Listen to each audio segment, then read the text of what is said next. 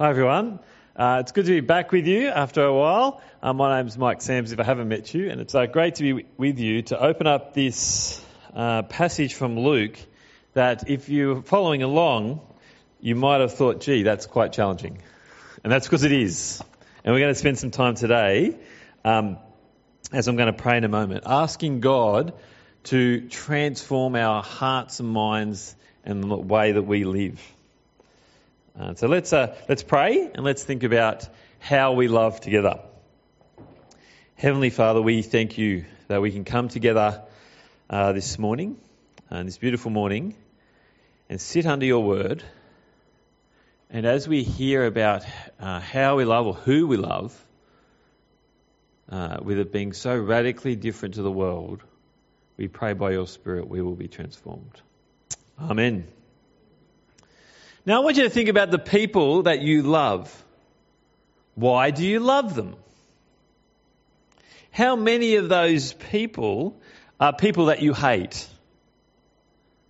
It's not the natural way of thinking about love, is it? You see, the person that I love most in the world, my wife Jen, and well, I didn't go around looking for someone who really dislikes me and I dislike them and thought, that's the person I'm going to love and spend the rest of my life with. It doesn't work that way. She thought that I was okay, and I thought she was brilliant. I thought this is someone who I could love for the rest of my days, and so we got married, and there was no intent to be enemies. Right? That's kind of the way it goes. But today, Jesus is wanting to totally shift the paradigm for how Christians are to view those they love. If you're wondering why Christians do strange things that seem so unwise or so weird, so strange, here's one of the things that Jesus said that transforms our way of thinking.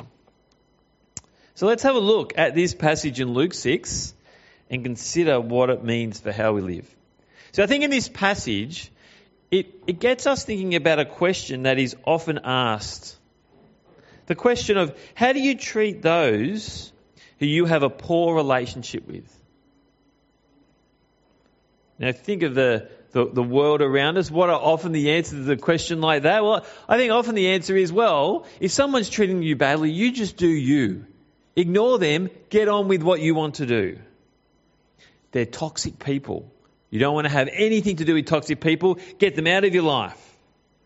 You just don't need the drama. Move on. Reject them. Even destroy them if they're going to get you.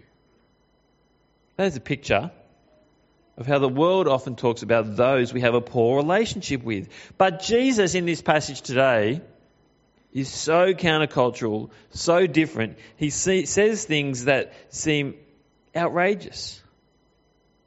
Have a look with me at verse 27. But to you who are listening, I say, love your enemies. Do good to those who hate you. Bless those who curse you. Pray for those who mistreat you. Love your enemies.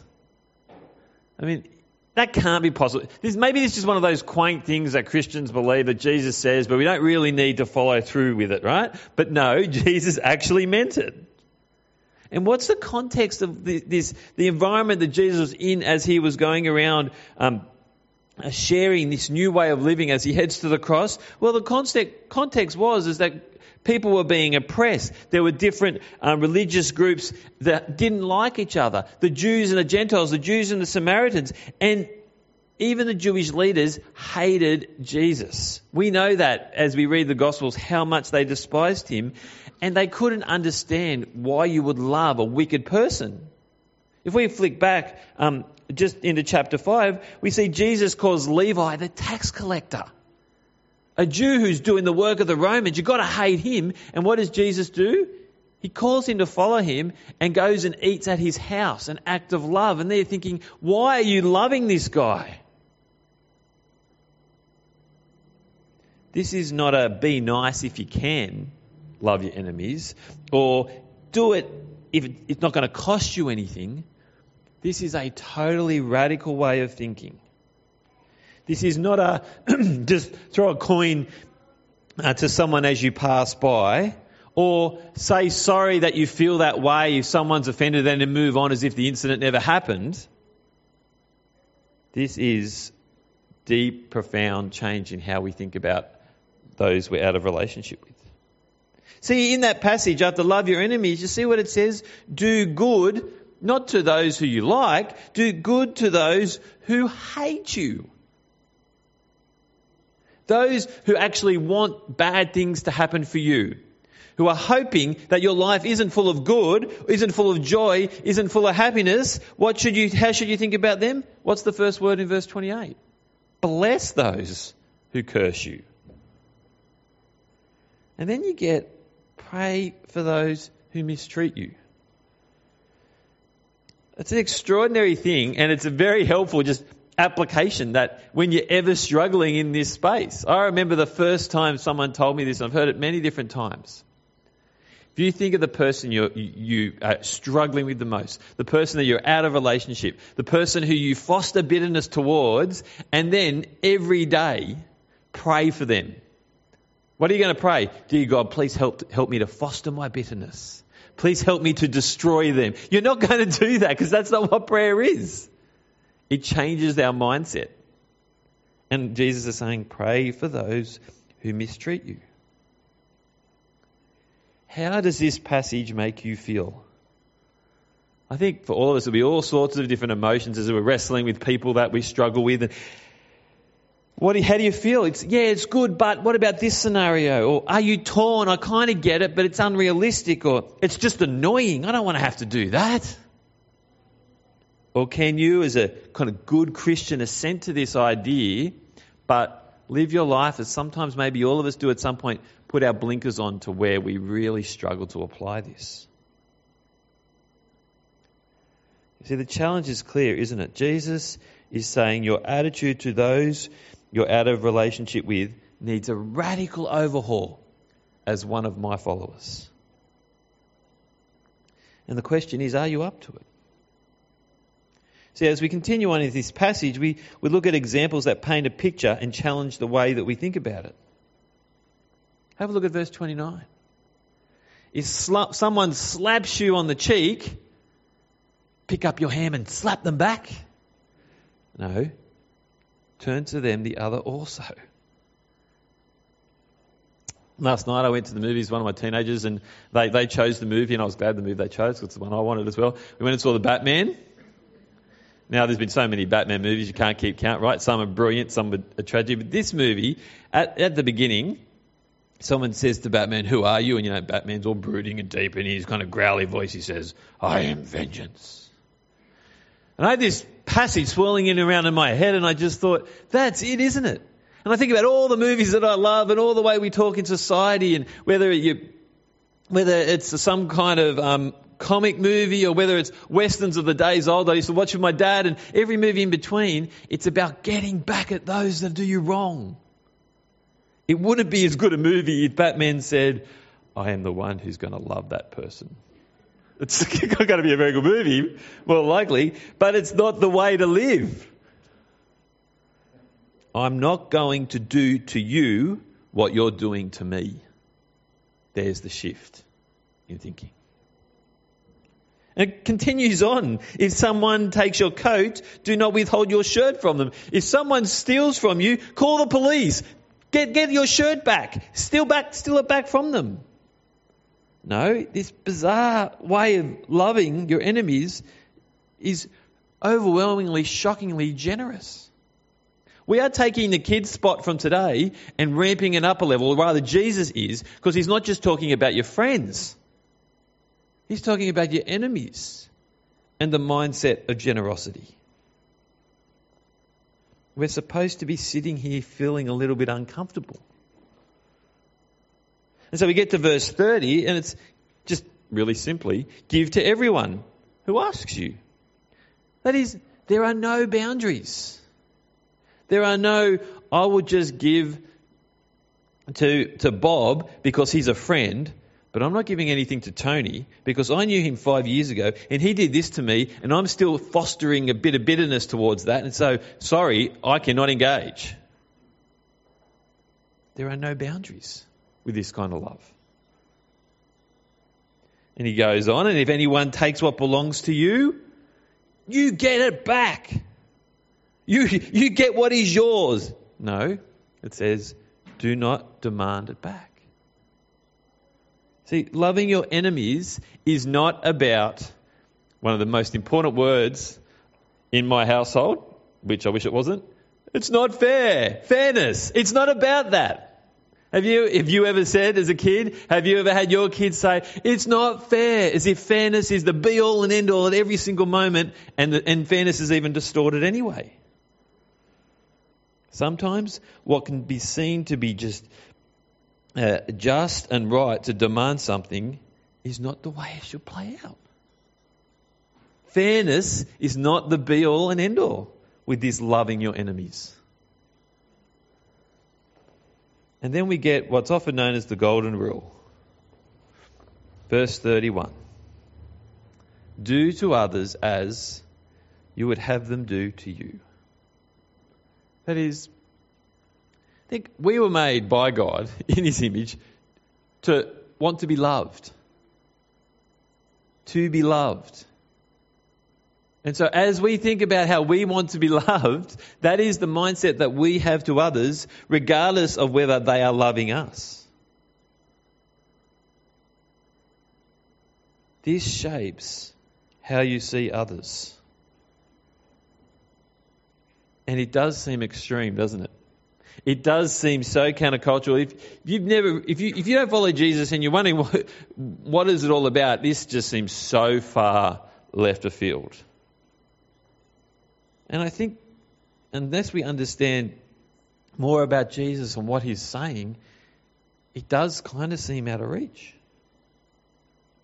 You see, what Jesus is showing us is a revolutionary way to live that is so countercultural. Vengeance should be far from the heart. Fostering bitterness does not seem to be the right way. Getting back at others is not the way forward. Choosing not to love others is inappropriate. Destroying our enemies is unacceptable. We are not only being shown a whole new way to approach people that we are out of step with, but we're also being shown that we do that because we have different motives. And it's not about us. So I think that's what we see in the next part of the passage, and that from verse 32 to 35, I want to read it to you, and I want to see if you can pick up with me the phrase. It's actually a question that is repeated 3 times. Verse 32, if you love those who love you, what credit is that to you? Even sinners love those who love them. And if you do good to those who are good to you, what credit is that to you? Even sinners do that. And if you lend to those from whom you expect repayment, what credit is that to you? Even sinners lend to sinners expecting to be repaid in full. But, when we come back full circle, love your enemies. Do good to them and lend to them without expecting to get anything back. Then your reward will be great and you will be children of the Most High, because He is kind to the ungrateful and the wicked. What was the question asked 3 times? What credit is that to you? You do this thing that is good, but it's not like you're the best person in the world. Wow, Michael, you washed the dishes because you love Jen. What credit is that to you? That's so impressive. How great are you? I don't think that's that impressive, really. Sometimes I may go for a bit of adulation and try and get praise for things I do, but it's not the right way. You see, what we're seeing here is that even those that have done wrong, even those that are wicked, have people that love them. Now, what do you find in every single jail pretty much? You'll find a visitor centre. Why? Because often people who have done the most heinous of crimes have people that they love and who love them who want to come and visit them. We are going beyond just loving our inner bubble. We are pushing beyond that to see that God wants us to have totally different motives. We love the way God wants us to love. But it's more than that. We love the way He loves.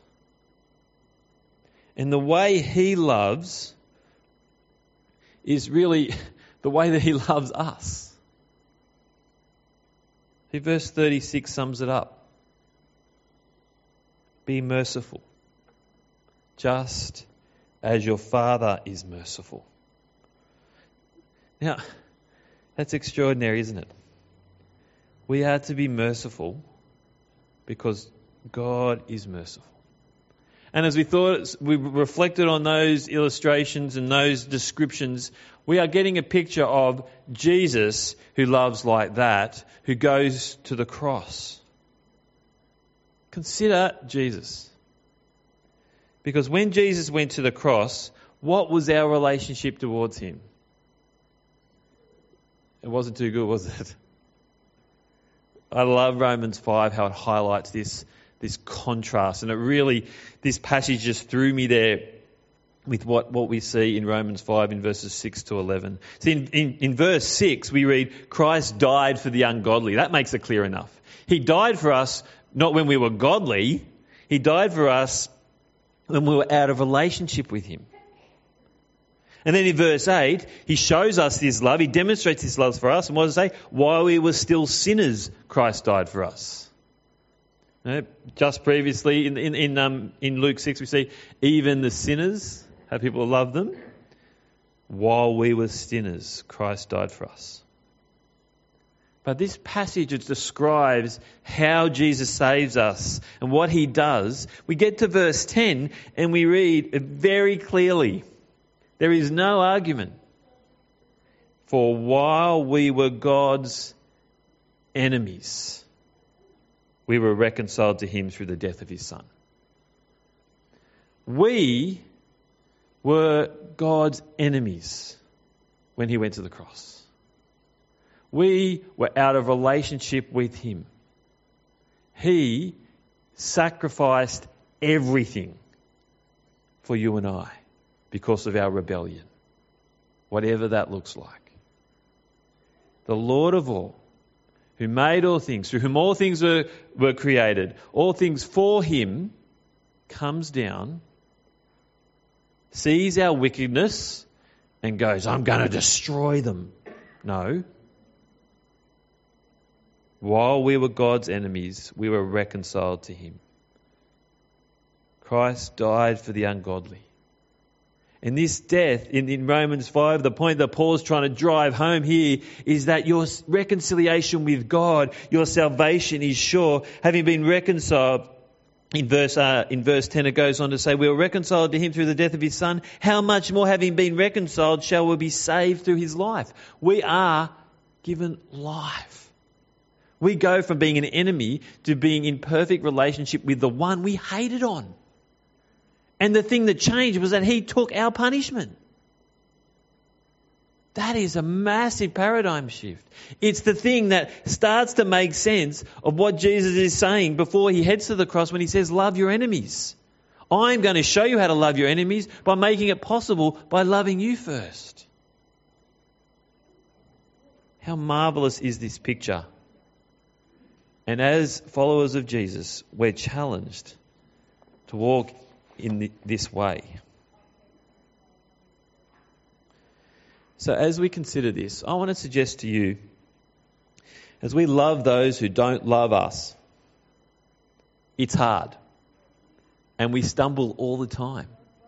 This side of heaven, we're not that good at it, loving all the time. Do you think that's the case? Or do you think you've got this sorted? Because I want to suggest to you, not only that we find it hard, I think we all find it hard maybe in 3 different points we can stumble. Sometimes we stumble in the head. You're not convinced. You don't think that in your mind this is the right way. You don't really believe it. But secondly, we can kind of believe it in our head, see what Jesus has done, but it hasn't pierced our heart, and so we're not really acting on it. And so then thirdly, we can sometimes think that we have got it in our head, in our heart, but what have we got to show? The change. And I want to suggest to you today to wrestle with where you are in that and when do you find that difficult. You see, in your mind, do you believe God did this for you and you should walk in his footsteps? See, it doesn't make as much sense without the love of God for you, does it? Do you believe what he has done for you? That he has loved you when you were his enemies and you can have a relationship with him? That's the first thing, right? It could be that that's what you need to turn today to him, trust in him and have life forever. But does your belief in that shape how you treat others? Can you go home today and say, I am convicted of this? It is what sets me apart from my friends who think very differently. That can be a challenge for us sometimes, just to believe it. And I think we're being called today to bring that before God and ask him to change our minds. But it's not just an intellectual thing, is it? Like everything we saw was more than that in this passage. Where is your heart? Is your heart prepared for what this could look like? It's been a long time since I went to school, granted, right? But there was a group of friends of us of about 20 or so, 15, 20 or so, and there was a massive falling out. And a few of them did some just totally tore me to shreds.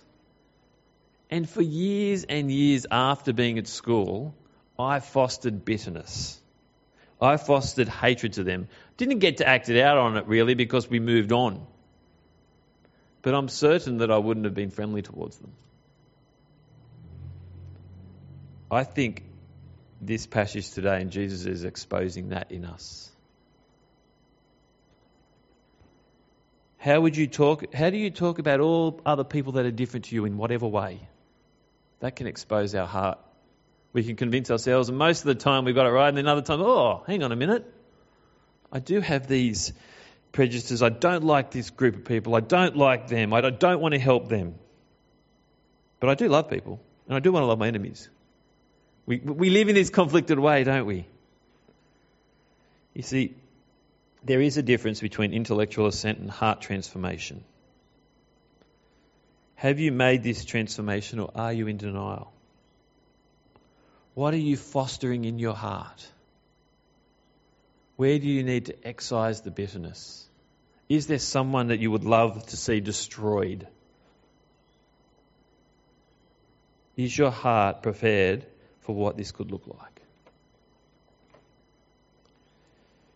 And then lastly, it's not just a head and heart exercise and that's it. They spill out into the way that we live, what we do with our hands, our actions. Are you going to live it out? See, the passage here today we see is all about action. And as we think about what Jesus has done, we don't get this amazing, page after page philosophical argument about how God loves us and what it is. We see Jesus on the cross in our place. The most extraordinary, perfect act that was ever given. It is possible to think you have understood it. It is possible to think your heart has been transformed, but there is no actual change. Because sometimes we live in that space, don't we? And if we look at it, we can be conflicted. Can you describe what's different?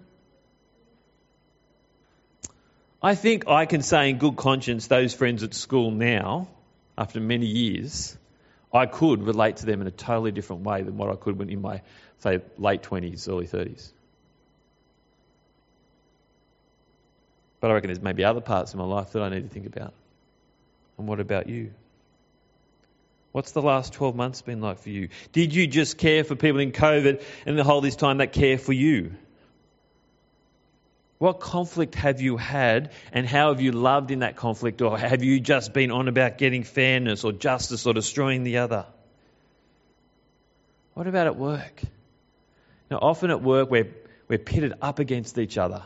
And the whole idea of loving someone is that they actually want to create this sense of that's your enemy because either they get the promotion or you get the promotion, or the job gets succeeded, they get the credit for it or you get the credit for it. And so you're tempted to tear someone down.